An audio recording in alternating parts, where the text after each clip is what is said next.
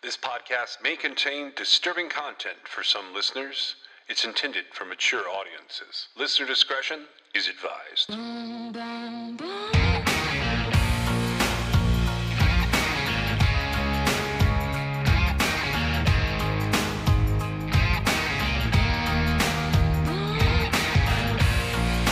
This is True Crime XS.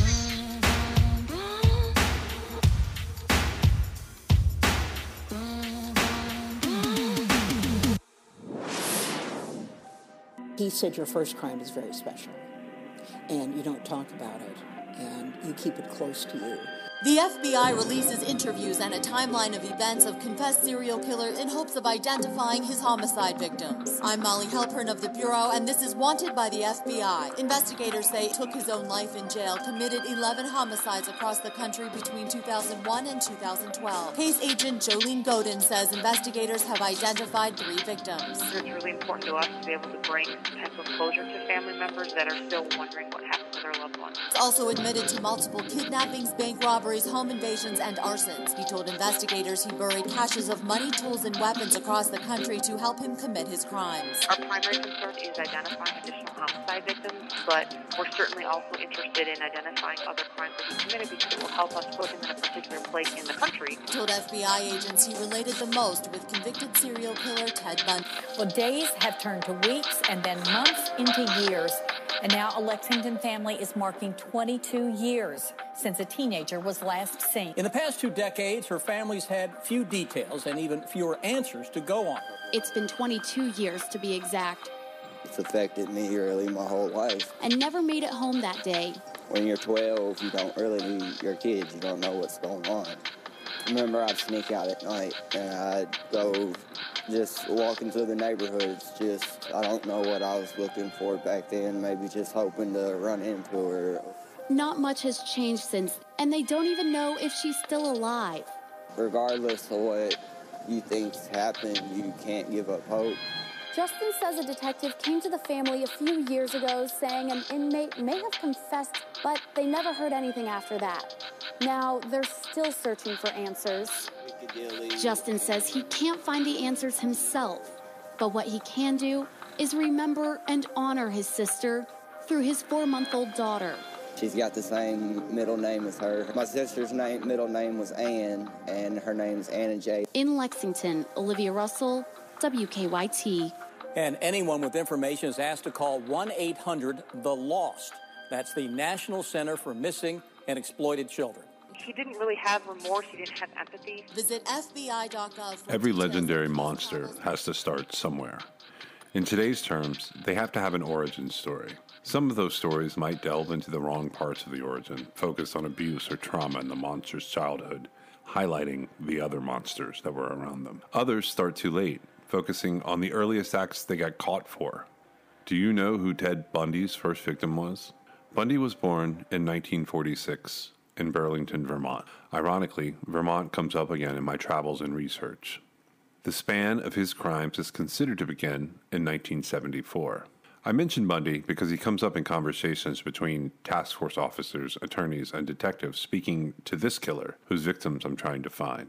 In a misguided attempt to talk to him about his heroes or favorite serial killers, he mentions the book Dark Dreams by Roy Hazelwood, and he mentions a Dean Koontz book called Intensity, and he mentions Jack the Ripper, H.H. Holmes, and says his favorite killers were never caught, giving a fleeting and momentary glimpse into maybe what he was researching when he went hunting in missing persons cases that the FBI found on his stupid computer. Bundy was a killer he had read about and identified with some of what he had done, and Bundy is well known enough that it's hard to pull out little-known facts and show them and give a new perspective. As recently as last year, new movies covered aspects of Theodore Robert Bundy's life. Bundy's crime span, thought to be 1974 to 1978, and he's thought to have an unconfirmed number of victims, although he confessed to 30, and he operated in some of the same places this killer did. But what was really Bundy's origin story? Bundy revealed to Robert Keppel in 1987, but before his death, but after his inner monster had long been revealed, that he had 3 rules he tried to stick by. He said there were some murders, not 1, not a dozen, just some, that he would never talk about because he had committed murders that were too close to home, too close to family, or whose victims were very young. One of those victims is relevant to today's topic of chronological context. That is to say, when we look at the character arc, using big air quotes, of a serial killer, most people picture Bundy killing co-eds, women in their late teens and early 20s near college campuses. But it's a lesser-known case that defies odds for me. The reason why is because it's speculated that the killer from this podcast didn't kill kids. But that's not the correct quote from the interviews. The quote should be that he said he didn't kill kids after his child was born in October of 2001. He said he knew that it was one of the ways he could be more aware he was losing control. Let's talk about Anne Marie Burr for a few minutes. Anne Marie Burr was born December 14, 1952, in Del Norte County, California, into a Roman Catholic family. She was the first of 4 children, with 2 younger sisters, Julie and Mary, and 1 younger brother, Gregory, born to Donald and Beverly Burr. On the evening of August 30th, 1961, Burr and her 3 siblings went to bed around 8 p.m. at their home in the North End section of Tacoma, Washington, on North 14th Street. Earlier that night, Burr had eaten dinner at the nearby home of a friend. Burr and her sister Mary, age 3, shared an upstairs bedroom, while brother Gregory, age 5, and sister Julie, age 7, shared a bedroom in the basement. At some point during the evening, several members of the house reported hearing their pet Cocker Spaniel barking. In the early morning hours of August 31st, Burr woke her parents in their first-floor bedroom, complaining that Mary was crying. At the time, Mary was healing from a broken arm, which was in a cast. Their mother Beverly recalled soothing Mary before sending both girls back to bed, though she could not determine the time that this had occurred. At approximately 5:30 a.m., Beverly realized that Anne Marie was missing when they found Mary, who was crying again, alone in her bedroom. The front door of the home, which had been locked, was slightly ajar. A small window in the living room was open. Grass from the front lawn was found inside the house. An overturned bench was discovered against the side of the home. Upon searching the home, law enforcement noticed a table of figurines beside the open living room window was undisturbed, despite the appearance that someone had entered the home this way. And in the dirt underneath the window, they found a size 6 shoe print. The faint footprint was found near the overturned bench outside. Law enforcement estimated the shoe that made the print was likely a kid's sneaker. It was either a size 6 or a size 7. None of Burr's clothing or other personal items were missing from the home. It was determined that Burr had left the residence wearing only her blue nightgown and a chain necklace with an engraved medal of Jesus and the Virgin Mary, an identification tag, and a medal of St. Christopher. On the morning Burr was reported missing, 100 soldiers from Fort Lewis, as well as 50 National Guardsmen from Camp Murray, aided local police in the search for the child. By 11 p.m., over 75 square blocks surrounding the Burr residence had been searched, including wooded areas, but no sign of her was ever found. Additionally, dive teams searched Commencement Bay for signs of Burr, but found nothing. Due to the lack of concrete evidence indicating an abduction had occurred, the Federal Bureau of Investigation only assisted the case on a standby basis. A report submitted in the days following Burr's disappearance came from neighbors who had heard screaming emanating from a vehicle with a California license plate the morning Burr went missing. However, when the driver of this vehicle was located, they explained the noise had merely emanated from the radio and was mistaken for screaming. On September 8, 1961, Donald and Beverly voluntarily took polygraph examinations in response to rumors they had withheld information in their daughter's disappearance. Both were found to be truthful in their responses. The following day, Burr's maternal grandmother, Mrs. Roy Leach, posted a $1,000 reward for information leading to the discovery of her granddaughter. The reward was later increased to $5,000 after allocation of additional funds. Over 1,500 persons were interviewed within the first 12 days of Burr's disappearance. On October 31st, 1961, law enforcement interviewed 31-year-old Hugh Byron Morse, an ex-Marine and suspect in the 1959 murder of 9-year-old Candy Rogers in Spokane, Washington. In June of 1962, an employee at a service station in Portage la Prairie, Manitoba, directly across the U.S. border from Grand Forks, North Dakota, told law enforcement he saw a girl who appeared to be Burr, accompanied by a man and woman who spoke a little too sharply to be her parents. The employee claimed the girl mentioned that she was from Tacoma. In the winter of 1964, law enforcement attempted to arrest Ralph Everett Larkey in Portland, Oregon. Larkey had been accused of kidnapping Gay Lynn Stewart and was considered a possible suspect in Burr's disappearance, but he committed suicide with a pistol before police were able to apprehend him. What does this have to do with our killer, you may be asking? And what could this possibly have to do with this story? Remember last episode when I mentioned a creature called the Snollygaster? Here's the definition of a Snollygaster from the podcast Weird Darkness. the Snallygaster legend is very old and long-lived. The first sightings of this giant, fearsome bird took place in the 1730s. Later, in more modern times, there were reports of how the Snallygaster brought fear and terror to Maryland and Washington. Many people claimed to have seen this mysterious creature. But sometimes, not everything is what it appears to be, as was the case with the Snallygaster. I'm Darren Marlar, and this is Weird Darkness. Was the creature real? Where was it hiding? Why had only some people seen it? The Snallygaster terrorized Maryland and Washington in the 1730s, and we begin there first. The Snallygaster is a giant bird that, according to legend, terrorized people and animals in Maryland, USA. It was no ordinary bird.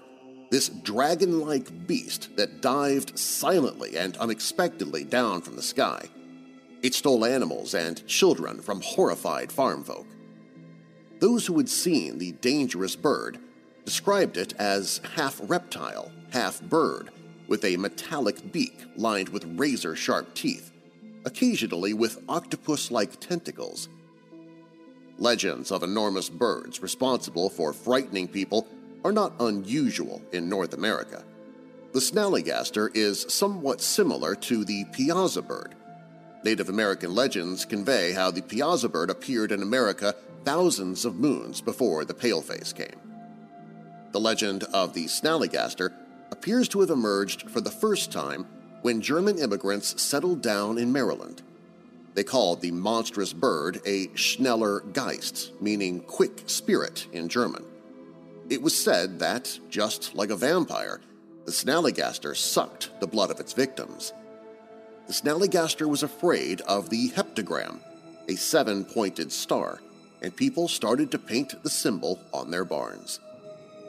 As many other mythological creatures, the Snallygaster had an enemy known as Dwayyo, and these two had many vicious encounters. The Snallygaster would most likely have remained in the realm of mythology, but in the beginning of 1900, Marylanders started to report sightings of a shape-shifting, mammoth-winged creature near South Mountain. Suddenly, journalists gave the creature attention, and several newspapers wrote about the Snallygaster. One of them was Maryland's Valley Register. Reports of Snallygaster sightings started pouring in from various places such as Ohio, Washington, West Virginia, and New Jersey. Local newspapers ran stories drawn from the Snallygaster mythos well into the early 1950s. Though the description of the winged creature varied, everyone was convinced that they had actually spotted the evil Snallygaster. The creature became so famous that even President Theodore Roosevelt and the Smithsonian Institution expressed interest in these sightings. Scientists started looking for traces left behind by the Snallygaster. Various scientific theories about the mysterious creature were presented. Was the creature real? Where was it hiding? Why had only some people seen it? Whether the Snallygaster really existed at some point in time or was only a terrifying mythological giant bird, no one knows.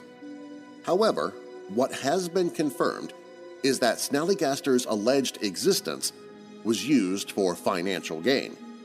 It was later revealed that the 1909 report of the Snallygaster was part of a hoax crafted by Middletown Valley Register reporter Ralph S. Wolfe and editor George C. Roderick in an effort to increase readership for their regional publication. Later investigations uncovered evidence that the newspaper used motifs of German folklore, including dragon-like creatures who snatched children and livestock, to fabricated stories about the Snallygaster. According to folklorists, the legend of the Snallygaster falls within the realm of what folklorists call fake lore. Mythology and legends can be a work of fiction or relate happenings that are eventually confirmed by science.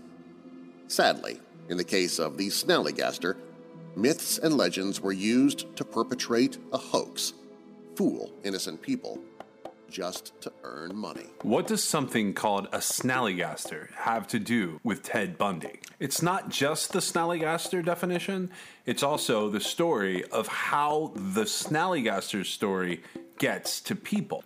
In the day and age we live in, serial killers use the deaths of their victims as a currency the closer they get to their sentence. In Bundy's case, he didn't confess until almost the eve of his execution. And even then, he didn't confess to the 3 types of victims that he said he would never talk about their murder. The murderer Ted Bundy has become a myth and a legend as much as he was a very, very real killer. In 2007, it came to light that Ted Bundy was likely responsible for the disappearance of Anne Marie Burr.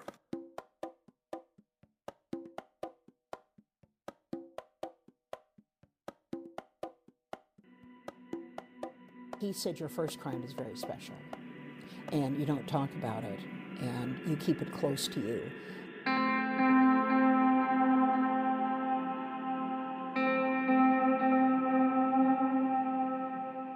I'm Rebecca Morris. I'm a true crime author, and I began investigating the Anne Marie Burr and Ted Bundy link and her disappearance in 2007.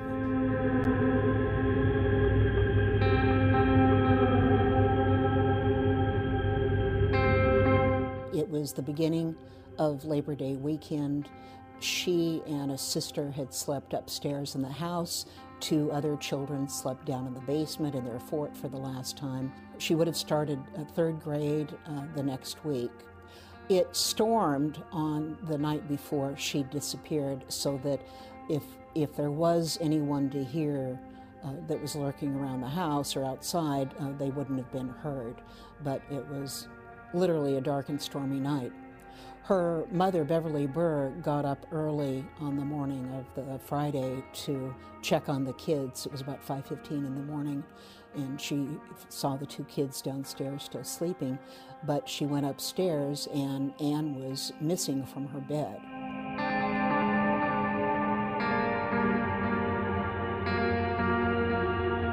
It very quickly became a huge police presence and a big investigation. It was difficult because there was never any report of a strange car in the area. There was a living room window that had been opened, and outside a garden bench had been pulled up to the window, so it looked like somebody had crawled in the living room window.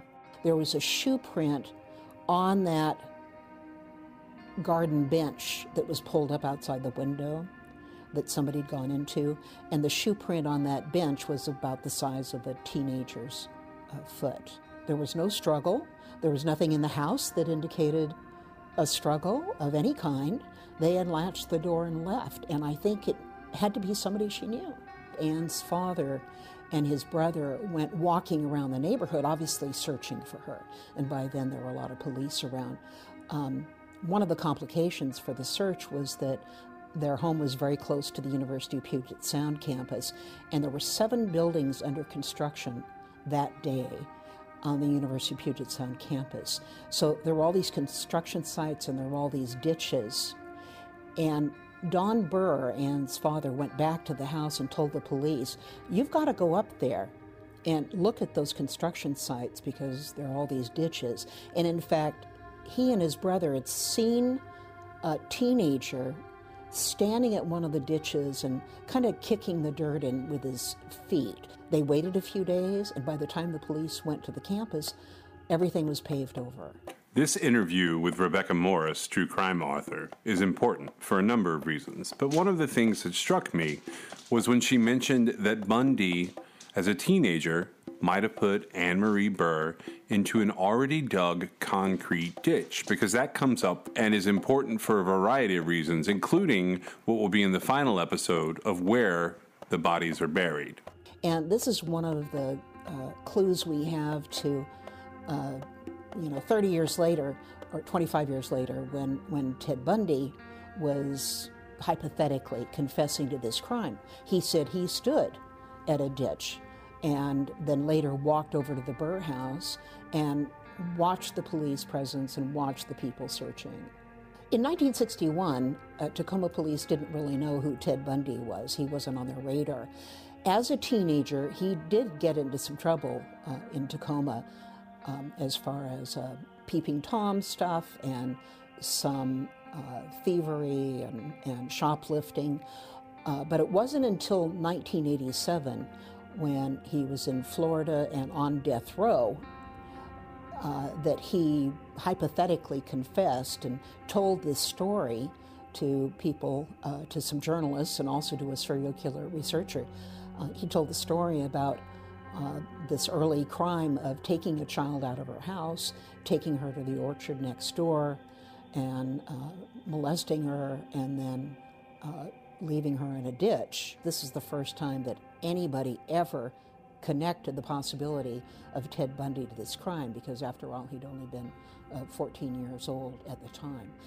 Ted was a paperboy in the neighborhood. He wasn't the Burrs paperboy, but he was a paperboy. In James Renner's book, True Crime Addict, How I Lost Myself in the Mysterious Disappearance of Maura Murray, in Chapter 10, Hacking the Universe, he says, there's this theory that our universe is nothing but a computer simulation. The idea is that we all exist inside a mostly pointless video game programmed by some higher life form. You might be surprised to learn that this is a very old idea. In his Meditations on First Philosophy, in 1641, René Descartes proposed that the observable world might be a great trick orchestrated by an evil demon. And Descartes' argument was inspired by Plato's allegory of the cave, written nearly 2,500 years ago. Today, the notion of a giant computer simulation is very much in vogue in the world of theoretical physics. And here's the scary part. It looks like it really might be true. Dr. Nick Bostrom, director of the Future of Humanity Institute at Oxford, explained to the New York Times in 2007 that soon humanity will develop computers that are fast enough and big enough to run a simulation of the entire history of the universe, a copy of our own reality. They'll use it to study the cosmos, from the Big Bang to the heat death of everything. Eventually, there will be thousands, millions of these simulated versions of reality. Still with me, Renner says? Good, because here's where it gets weird. Supposing all this is possible, and tech geeks promise the computing power will be available by the middle of this century, then we would be stupid to assume that the reality in which we live is the original world that spawned the first simulations. Mathematically, it is far more probable that our world, too, is nothing but one of these computer programs. Speaking of mathematical things, let's talk about the statistics of Ted Bundy and Samantha Koenig's killer for just a moment. According to a 1960 census of Tacoma, Washington,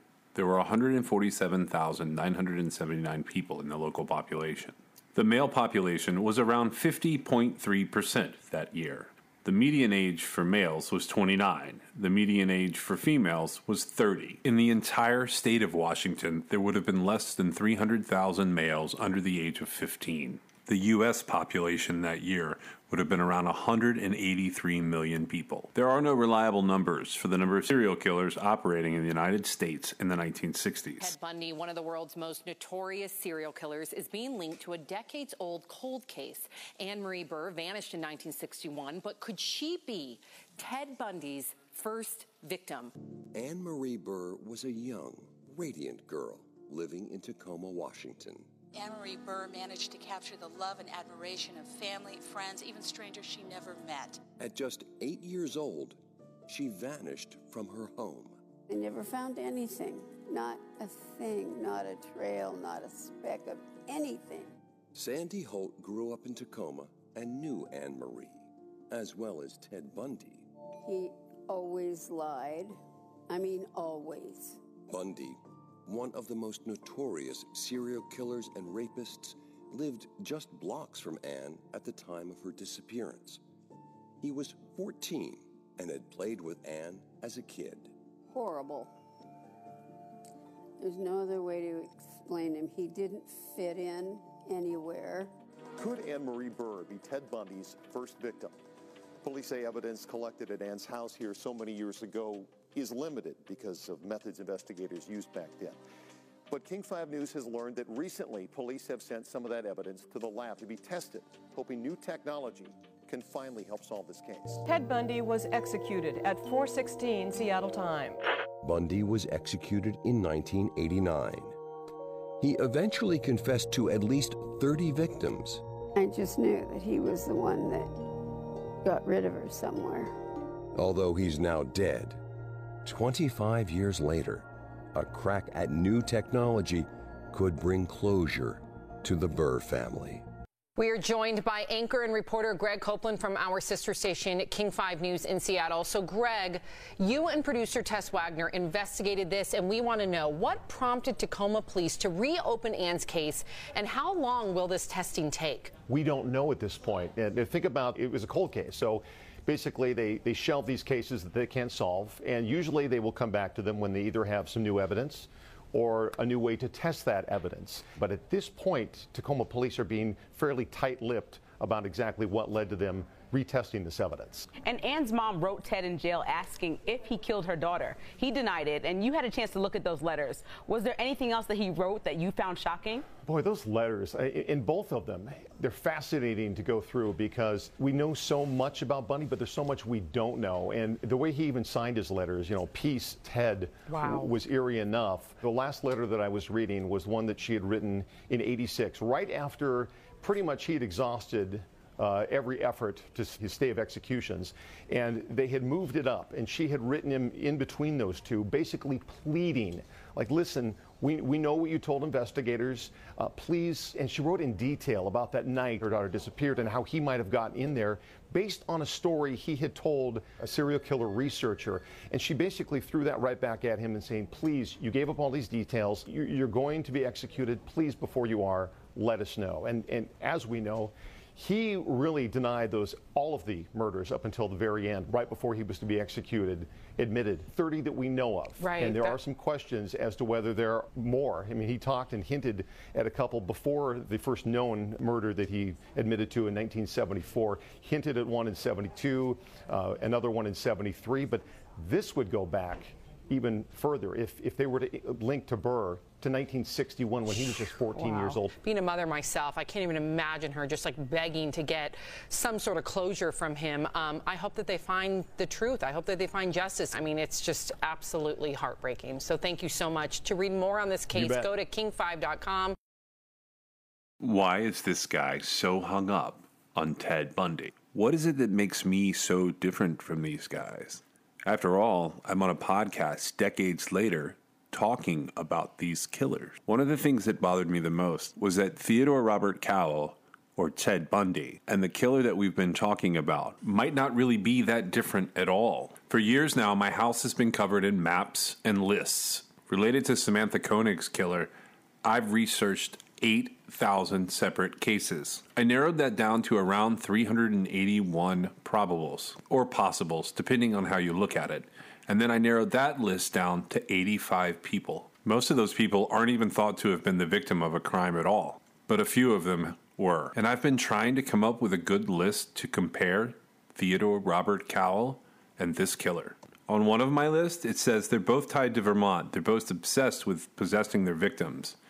Bundy revisited his crime scenes, but this killer stayed away. Misogynistic victim choices versus indiscriminate ones. Both were highly involved in sexual and murderous fantasies. Both blamed pornography to a degree. One was executed, the other committed suicide. Both had highly organized methodology and used randomness to their advantage. Both evolved in huge ways in their 20s. They both raped and strangled. They both abused alcohol. Bundy embraces his type for youth and beauty. The other killer eventually succumbs to his own types, but learned to fantasize and kill based on randomness for much longer. Bundy wanted to live, but the other killer wanted to keep his secrets after learning from Bundy and his time in the system that would prolong the idea that he was a monster. But neither one of them had any concept of truth or being honest. It wasn't that they were liars. It's that they couldn't remotely understand the difference from an outsider's perspective. They were both absolutely consumed with murder. It's the primary priority around which they took great care to base the entirety of the rest of their lives. I even think that this killer paid tribute to Bundy with one of his early victims. Because of Bundy, this killer was a better abductor and murderer. He used what he learned of other killers and read about them and their crimes, their captures, and their time in the judicial system to up his own game. I keep making these lists. But what I really needed was a case that was similar to Anne Marie Burr, and I didn't find one. I found two. But before I play those, I want to play something different for you. I want to play something else these two killers had in common. And I'm going to play the most recent one first. You may want to adjust your volume for this next piece. Filed shortly after the court issued the order in this matter setting today's hearing. Our position is that at this particular juncture, we're not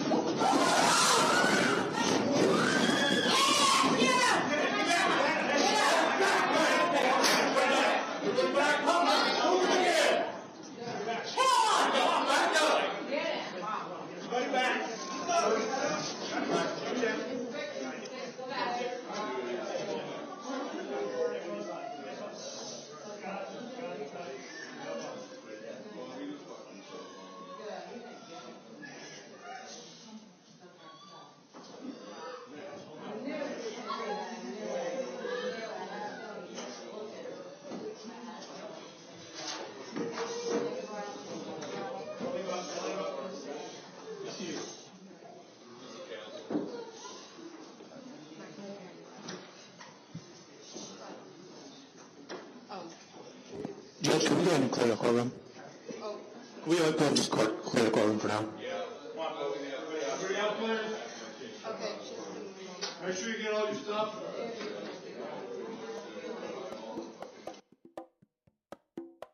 On May 23, 2012, while in custody, Samantha Koenig's killer made a run for it, and he did it in the middle of a public courtroom.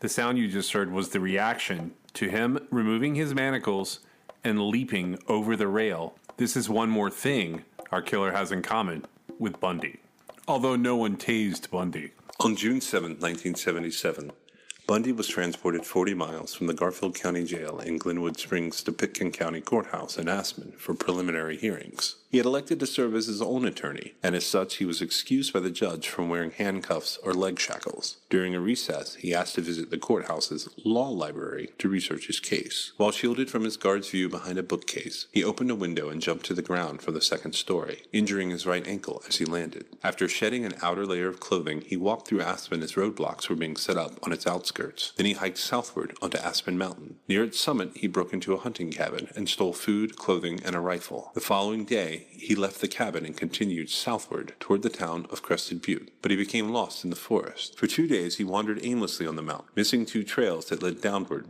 to his intended destination. On June 10th, he broke into a camping trailer on Maroon Lake, 10 miles south of Aspen. He took food and a ski parka, but instead of continuing southward, he walked back north towards Aspen, eluding roadblocks and search parties along the way. 3 days later, he stole a car at the edge of Aspen Golf Course. Cold, sleep-deprived, and in constant pain from his sprained ankle, he drove back into Aspen, where 2 police officers noticed his car weaving in and out of its lane and pulled him over. He had been a fugitive for 6 days. In the car were maps of the mountain area around Aspen that prosecutors were using to demonstrate the location of Karen Campbell's body. As his own attorney, Bundy had rights of discovery. This indicated that his escape was not a spontaneous act, but had been planned. Bundy jumped out of this second-story window at the front of the Pitkin County Courthouse this morning. He was scheduled for a court appearance and apparently had been locked into the law library by sheriff's deputies while attorneys were arguing a motion to strike the death penalty. Witnesses say he left in a hurry. However, nobody saw him open the window, and he escaped clean in an unknown direction. At both ends of town, the Sheriff's Department put up roadblocks and searched each vehicle leaving the town of Aspen. As of late this afternoon, Bundy was still missing, but a court clerk said they'd arrested 9 people on warrants and confiscated 200 pounds of marijuana. All day long, County Sheriff Dick Keenest has been circling over the wooded hills in a helicopter looking for the suspected rapist killer, but with no success. Ted Bundy, a Washington State resident, was convicted last year of the kidnap assault of a young woman from Salt Lake City. He's also the prime suspect in a series of murders of young women in Washington State, as well as the suspect in a murder case here in Aspen. This is Ward Lucas reporting from Aspen. And then Bundy tried it again. Back in jail in Glenwood Springs, Bundy ignored the advice of friends and legal advisors to stay put. The case against him, already weak at best, was deteriorating steadily as pretrial motions consistently resolved in his favor, and significant bits of evidence were ruled inadmissible. A more rational defendant might have realized that he stood a good chance of acquittal. Beating the murder charge in Colorado would probably have dissuaded other prosecutors. Had Ted persevered, he could have been a free man. Instead, Bundy assembled a new escape plan. He acquired a detailed floor plan gun of the jail and a hacksaw blade from other inmates, and accumulated $500 in cash, smuggled in over a 6-month period, he later said, by visitors, Carol Ann Boone in particular. During the evenings, while other prisoners were showering, he sawed a hole about 1 foot square between the steel reinforcement bars in his cell's ceiling, and having lost 35 pounds, was able to wriggle through it into the crawl space above. In the weeks that followed, he made a series of several practice runs, exploring the space. Multiple reports from an informant of movement within the ceiling during the night were not investigated. By late 1977, Bundy's impending trial had become a circus in the small town of Aspen, and Bundy filed a motion for a change of venue to Denver. On December 23rd, the Aspen trial judge granted the request, but to Colorado Springs, where juries had historically been hostile to murder suspects. On the night of December 30th, with most of the jail staff on Christmas break and nonviolent prisoners on furlough with their families, Bundy piled books and files into his bed. He covered them with a blanket to simulate a sleeping body and climbed into the crawl space. He broke through the ceiling into the apartment of the chief jailer, who was out for the evening with his wife. He changed into street clothes from the jailer's closet and walked out the front door to freedom. After stealing a car, Bundy drove eastward out of Colorado Springs, but the car soon broke down in the mountains on Interstate 70. A passing motorist gave him a ride into Vail, 60 miles to the east. From there, he caught a bus to Denver, where he boarded a morning flight to Chicago. In Glenwood Springs, the jail skeleton crew did not discover the escape until noon on December 31st, more than 17 hours later. By then, Bundy was already in Chicago. As any respectable nerd knows, to continue to quote James Renner, there are codes that will let you cheat the video game. Up, up, down, down, left, right, BA, start will get you unlimited free lives in the original version of Contra. I was looking for a way to cheat where this killer had hidden his bodies, and I was wondering if I could use Ted Bundy and all that we know about Bundy to do just that. This killer has been linked to several crimes in 1996 and 1997 that are disappearances of young girls he's never definitively been proven to have been involved in. In the book American Predator, Maureen Callahan writes about Julie Harris. Julie Harris went missing in 1996. She was 12 years old, 5'1", and 115 pounds, a double amputee who wore prosthetic feet. She had won a gold medal in downhill skiing at the Special Olympics and was the most famous person in Colville, Washington. Julie left home early on the morning of March 3rd. She was wearing a black skirt and sweater with pink and black stripes. She left behind the stuffed puppy she otherwise carried everywhere. She was never seen again. Initial suspicion fell on her mother's live-in boyfriend, who had admitted to yelling at Julie the night before to finish her homework, but her mother insisted he was innocent, and he was never charged in connection with her disappearance. Police later reported that Julie had last been seen with a man in a trench coat. 1 month later, Julie's prosthetic feet were found by the banks of the Colville River. In 1997, the rest of her remains were discovered 3 miles from Colville by children playing in the woods. Investigators were also curious about another little girl who'd gone missing in Colville in late June 1997. Like Julie, Cassie Emerson had been 12 years old when she vanished. She had lived with her mom, Marlene, in a trailer, and she was reported missing after their trailer was destroyed by arson. Her mother's body was found inside. As with Julie, police had no leads and very few suspects. Cassie's remains, decomposed and ravaged by animals, were found the following April in the woods near Kettle Falls, a 13-minute drive from Colville. Police believe the same person killed Cassie and her mother. Neither case has ever been solved. Our killer left for Mopen, Oregon in 1997, and the kidnapping and murders of little girls in Colville ceased. The timeline is mushy for much of the late 90s, but our killer had reported that he'd attacked a girl along the Deschutes River in a remote bathroom. The population of Colville, Washington in 1996 was 5,057 people. The Kettle Falls population was 1,586 people. It wasn't that I wanted to link this killer to those girls or not. It's just that I needed a starting point to tell you the rest of the story. Then, among the 30-plus hours of interviews I'd been listening to, he said this. I started breaking into houses when I was 13 or 14. As soon as I got into guns, basically, I started breaking into houses. And I was into fire quite a while before that, so that was just like a side benefit. How old were you when you first burned something down? Well, depends what you count. No, the first thing I burned down was a trailer. So I was about the same age, like 14, 15. But, I mean, I had pyromaniac 3 years ago. No, something you weren't supposed to burn down. Like besides my eyebrows? Yes. I don't know. I started a forest fire once by accident. That was by accident, but it was kind of one of those things. I wasn't that sorry that I'd done it after it happened, because it was pretty impressive. You don't want to get the forest guys involved in this. They'll be all over it. Where was that? They gave me a bill for that. Oh, they caught you? My dad, they tried to give him a bill. No, it's... out where I was, fires were nothing. It's like, I start fires, pretty much every time I go out to camp. Generally, I wouldn't start the whole forest on fire. That was never my intention. I'm kind of outdoorsy person, so I actually enjoy the forest. But I would, if I found like old buildings and stuff that I thought I could get away with burning without anyone worrying too much about it, I didn't. That's almost like a public service. Doing them a favor. Right. So that's something you've done. Did you ever use a fire to cover up a crime? Burn something afterwards? Well, yeah.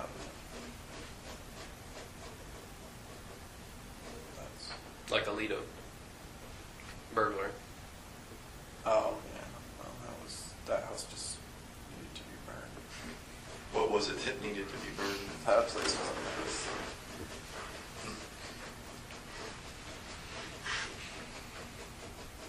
Burn houses up with bodies in them? In March of 2012, he robbed a bank and then burned a house down while in Texas. But that's not what's worrying him here. Yeah. No, I don't want to.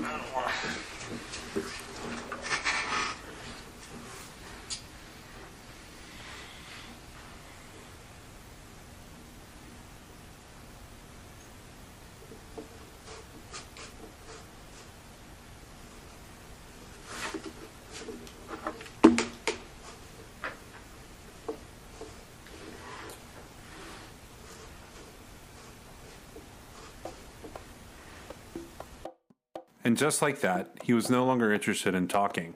He'd given away too much already. Maybe he'd broken one of the same rules that Bundy had in place. Maybe it was a victim he was thinking of that was too close to family, too close to home, or who was very young. Have you ever listened to the interviews of Ted Bundy on death row? They're very interesting, and they sound a lot like this killer, but with the false wisdom that would come from having been incarcerated for quite some time. People say Ted Bundy didn't show any emotion. There must be something in there. I showed emotion. You know what people said? See, you really can get violent and angry. There's no right way for me to act. Sure, I'm mad. I'm showing emotion right now because inside I'm mad. But I've kept it together because there's no point in destroying myself. I have got to keep myself together. I have got to stay calm. I've got to keep my presence of mind because as long as I do that, I'm going to beat these people free. Are you angry? Sure, I get angry. Very, very angry and indignant. I don't like being locked up for something I didn't do, and I don't like my liberty taken away, and I don't like being treated like an animal, and I don't like people walking around and ogling me like I'm some sort of weirdo, because I'm not. I've matured in the past year. Believe me, I've grown in the past year, and I've learned a lot of things about myself in the past year. My only misgivings is that I might never be in a position to apply it, on the streets where I'd like to apply it. Have you ever physically harmed anyone? Ever physically harmed anyone? No. No. Again, not in the context I think that you're speaking of. Do you ever think about the possibility of facing a firing squad? I think I stand about as much chance of dying in front of a firing squad or in a gas chamber as you do being killed on a plane flight home. Let's hope you don't. But you don't lie awake at night thinking about it? Not a moment. Honest to God, not a moment. Because it's not going to happen. You are not guilty. I'm not guilty. Does that include the time I stole a comic book when I was 5 years old? I am not guilty of the charges which have been filed against me. And the allegations? And the allegations. And the rumors and the I don't know all of what you're speaking about, Lucky. It's too broad, and I can't get into it in any detail. But I'm satisfied with my blanket statement that I'm innocent. No man is truly innocent. I mean, we all have transgressed in some way in our lives. And as I say, I've been impolite, and there are things I regret having done in my life. But nothing like the things I think that you're referring to. I've been told that, the parents of these girls are fairly decent people. I don't know. And I really feel for them because apparently they've suffered an incredible tragedy in their lives. The loss of a loved one is probably the most extreme kind of loss you can suffer in this life. And I feel as much for them as anybody can. You think about getting out of here? Well, legally, sure. One of the final murders that you committed, of course, was apparently little Kimberly Leach, 12 years of age. I think the public outcry is greater there because an innocent child was taken from a playground. What did you feel after that? Were there the normal emotions 3 days later? Where were you, Ted? I can't really talk about that right now. That's weird. It's too painful. I would like to be able to convey to you what that experience is like, but I won't be able to talk about that. Okay. When and where was your first murder? You know what's going to happen if and when all this stuff goes public, if all we did was just hit the who's and the when and the body count? Testing 1, 2, 3, 4, 5, 6. Make no bones about it. I am looking for an opportunity to tell the story as best I can in a way that makes sense to me and the way that'll help not just you or the families, but that's very important, but also to help my own family. I don't think anybody doubts that I've done some bad things. The question is what, of course, and how, and maybe even most importantly, why. To me, the why never caught anybody. So cops and their mentality think of what, where, when, who. And so we're kind of stuck with you wanting why. I'm not trying to convince you, Bob, that you should be interested in the why if you're not. I think there are a lot of people who are. I know I am. And I think a lot of people are interested in why. People constantly will ask me, why? Let me start this way. The unidentified remains. This is where I'm a little bit, the presence of the officers down here is a little bit unnerving. Some of the stuff I don't mind talking about, but because they wouldn't know it from Adam, I can write it down. I just don't want the police getting any kind of names at this point. Yeah, and then I'll just write the name down for you, all right? The name that I just wrote down was George Ann Hawkins. Can you hear that? I can hear you. Okay. I just said that the Hawkins girl's head was severed and taken up the road about 25 to 50 yards and buried in a location about 10 yards west of the road on a rocky hillside. Did you hear that? Probably you would found the damage to the head, the jaw in particular, probably broken. But if you'd found that, you would have known who it was. Up to that dirt road, beyond the grassy area. I'll try to trace it here on a piece of paper. How about that? That might help a little. I'm working from some pretty old memories. Well, let's do it this way. Here's the grassy area. Here's the road coming up, trees to the northwest of this grassy area. I can't remember what night of the week it was. Thursday night, I believe. I don't know. 11 to 12, probably closer to 12, on a warm Seattle May night. I mean, I think it was clear. Weather had been fairly good. I was moving up the alley using a briefcase and some crutches and a young woman walked down. I saw her round the north end of the block into the alley and stop for a moment and then keep on walking down the alley toward me. And about halfway down the block, I encountered her and asked her to help me carry the briefcase, which she did, and we walked back up the alley. Across the street, turned right on the sidewalk, and found, I think, the fraternity house on the corner there. Midway in the block, there used to be a parking lot there, dirt surface, no lights, and my car was parked there.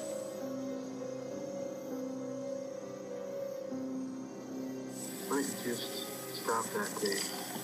That's Bob Keppel saying stop the tape. It's a weird art to go from listening to a killer deny their crimes to hearing them admit to them in pieces. If I was going to think like this killer, there were going to be no cheats. But I had to use Ted Bundy as a walkthrough to get inside his head. Julie Harris, Cassie Emerson, and Marlene Emerson were found. Next week, I'll tell you about the first victim I think that hasn't been recognized, identified, and her remains have never been found. But her middle name is Ann. Thanks for listening today. This podcast was made possible by LabratiCreations.com. Check out the merchandise and specifically their fun Pop Pet art custom pieces made from photos of your very own pets.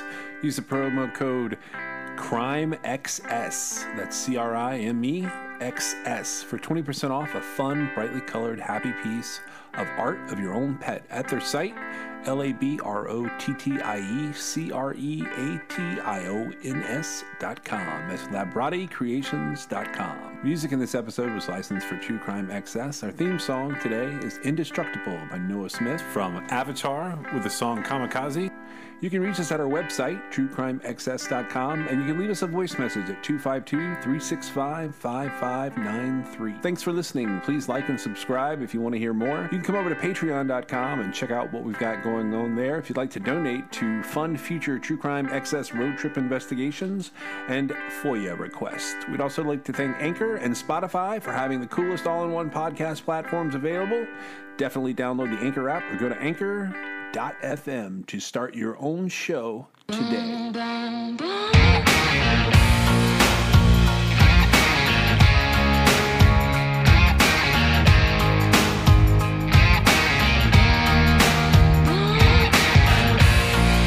This is True Crime XS.